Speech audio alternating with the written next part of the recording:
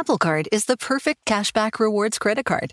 You earn up to 3% daily cash on every purchase every day.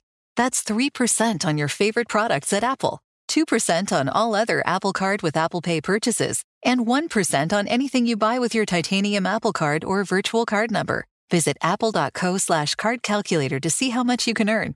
Apple Card issued by Goldman Sachs Bank USA, Salt Lake City branch. Subject to credit approval. Terms apply. Do you love Elon Musk? Do you hate Elon Musk? Do you have no idea what to think about Elon Musk? Then we have just the show for you. He's become even more larger than life. Buying Twitter doesn't get us closer to Mars. They are like really close to the edge of like everything falling apart. Like, oh, Elon, I volunteer. Put a chip in my brain. Each week on this podcast, we'll break down, analyze, and debate the most important stories on Musk and his empire. It's all one big universe. You just work for Elon Inc. From Bloomberg Business Week, this is Elon Inc. Listen wherever you get your podcasts. This is the Bloomberg Business of Sports show, where we explore the big money issues in the world of sports. I'm Mikey Moore. I'm Scarlett Fu. And I'm Mike Lynch. Lots of topics to talk about. Let's start with the MLB, the rule updates. I want you to hear this noise. He's outraged. I'm slamming a piece of paper down because I bragged that the Ghost Runner was not coming back. And I'll be doggone, they decide, you know what? We need to bring the Ghost Runner back. I can't stand that. They're going to start him from second. Only in extra innings. I hate that rule. It changes the whole. Okay, I'm sorry, Scar. Will you go ahead and say what you're going to say? I mean, by this point, the game is, 3.5 hours, almost 4 hours? I'm in favor of it because then you could just, hopefully someone hits a single, strokes a single to center field, and that runner comes home. Well, I stand united with my brother, Michael Barr. We are comrades in arms. You're traditionalists. I absolutely, positively deplore this. It's a gimmick. It's a gimmick. Now, MLB needs some gimmicks, Mike. But this is like, when you're playing on the playground and the street lights are coming on and you got to get home for dinner, but you want to finish the game. Said, okay, let's put a guy in second base so at least we'll have a winner. When we come back tomorrow. This is absolutely horrible. It's like every team gets a leadoff double. And puts a guy on second base. I don't like it. Then he can bunt the guy over to the third and hit a sacrifice fly, and the game's over. I don't like it. It's not baseball. If you're going to do it in the 10th inning, why don't you do it in every single inning? Listen, I agree with you. I mean, it changes the pitcher's psyche on what he's got to do in extra innings. Instead of stopping a guy going to all 4 bases, he's got to stop him now from going to 2 bases.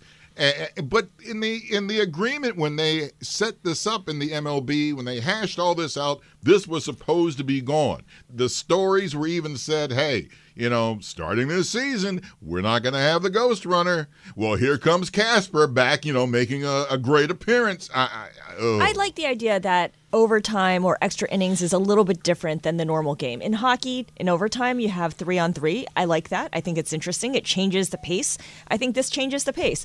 God knows that baseball needs a change of pace. And that's another thing about hockey. You had the overtime rule, and you played the period, and if you didn't get it done, shootout. I hate the shootout, because what they've done with that is that they took away the most exciting part of hockey back in the day when you had the goalie and you had the player off of a penalty. That was great stuff. Now they cheapen the whole. I'm sorry. No, the guys, shootout's only at the end of the game. The penalty shot can still happen in the middle of the game, and when that happens, it's very exciting. But leave it in the.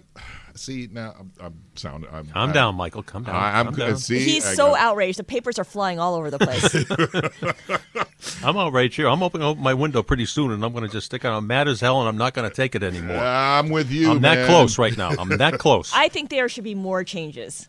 There should be a lot of changes, Scarlett. I think we're all in agreement with you. Yeah. There should be no visits to the mound. There should be a pitch clock. Mm-hmm. There should be the designated hitter now is uniform in both leagues. Thank goodness. This rule, by the way, the Ghost Runner, is only in effect this year. It's not for in perpetuity. Why? Why would they keep it just for this year? That's odd. I think maybe because they think they want to satisfy fans like you, Scarlett. Let's get this game. Let's get this game over with. Let's. We've been here for 3.5 hours. We need a season where the average game time is much shorter to show everyone that we did something, and then we'll bring it back. The players got exhausted during the lockout. They only have 3.5 weeks to train, so now they need games. They can't have games going 4 and 5 hours. Okay, that's fair. 15 That's fair. innings. You brought up DH. Let's talk about the Ohtani rule. This is a new rule that's come up for Shohei Ohtani, who is a pitcher, of course, but also is a good hitter. He has a .264 batting average, which is highly unusual. And they want to be able to keep him in the lineup to hit, even when he is no longer the starting pitcher. So they've made a rule for him. Remember when Bartolo Colon was at bat for the Yankees? And and the teammates are just laughing in the dugout, man. It's like because you don't see that, back in the day in the AL. You didn't see that. And then here's Bartolo. Here's Big Sexy Man is up there and he's taking the hits. It was something to see. And now I want to see what's going to happen now with the DH in the NL. That's going to be a lot of fun. Well, I do love this rule. I mean, he hit 46 home runs last year. Yeah. That's not nothing. It's pretty good. He drove in 100 runs as well. And but I think this is a great rule because he gets a star to stay in the baseball game. It's a great rule. We haven't seen anybody like this since Babe Ruth. We have to go back over 100 years to see somebody that was a great pitcher and also was a great hitter. He certainly was the big attraction when the All-Star game rolled around last summer.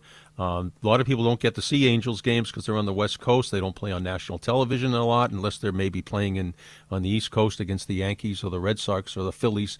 And I think it's a great rule, and this is a positive rule. Forget about the ghost runner. This Ohtani rule is perfect. I love it. I love it. I love it. Let's keep it in forever and ever and ever. I like that.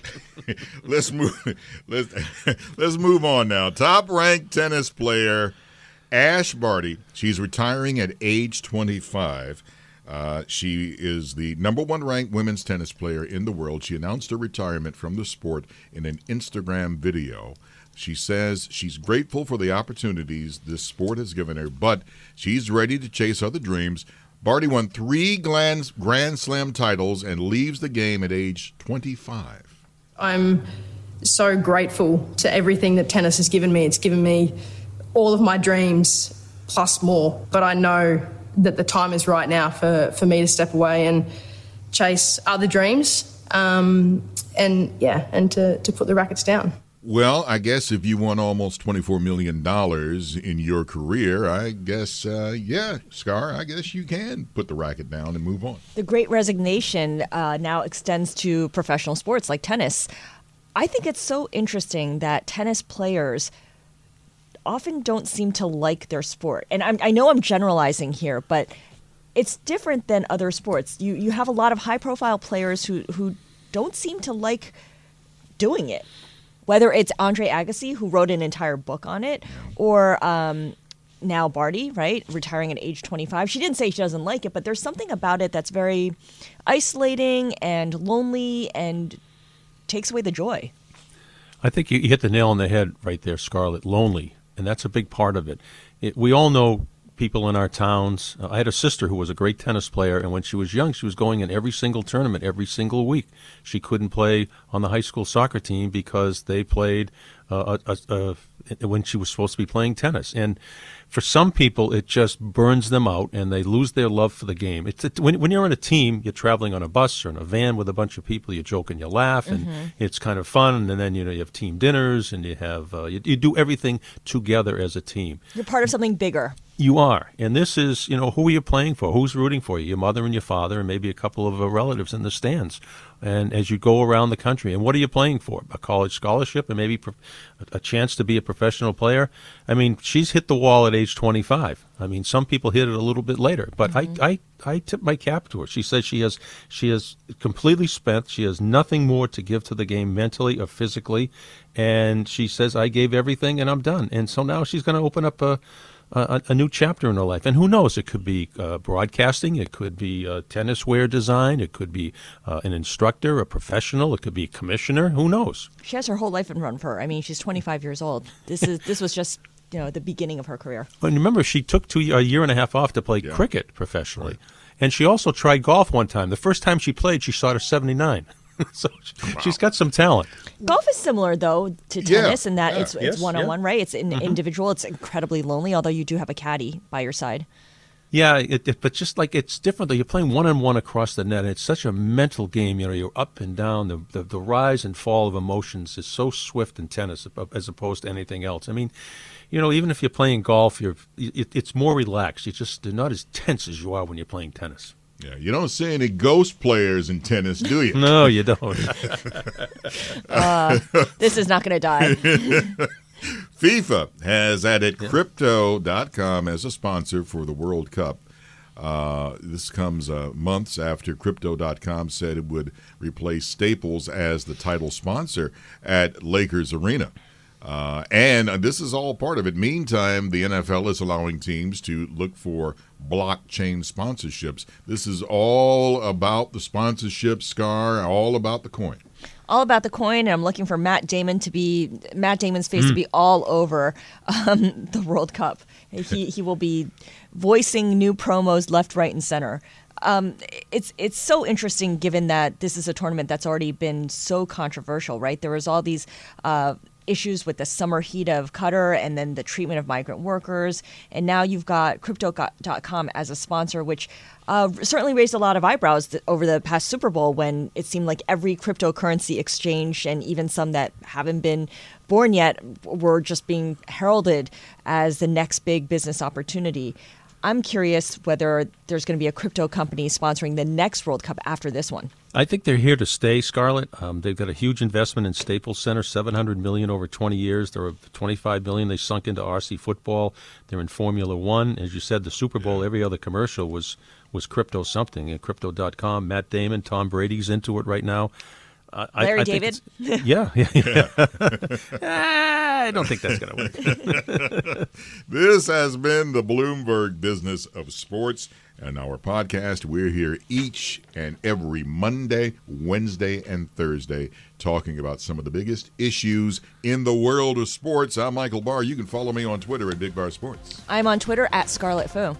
And who are you going to call, Michael Barr? Ghostbusters for the runners at second base? I'm Mike Lynch. Follow me at LynchEWCDB. No ghost players here when we do the business of sports. You're listening to Bloomberg Business of Sports live when we decide that we're going to show up. That's me on Bloomberg Radio around the world. I'm starting on the second mic. To address our new climate reality, the world needs radical solutions. Collaborate for a greener future at the Bloomberg Green Festival, a groundbreaking celebration of the thinkers, doers, and innovators leading the way.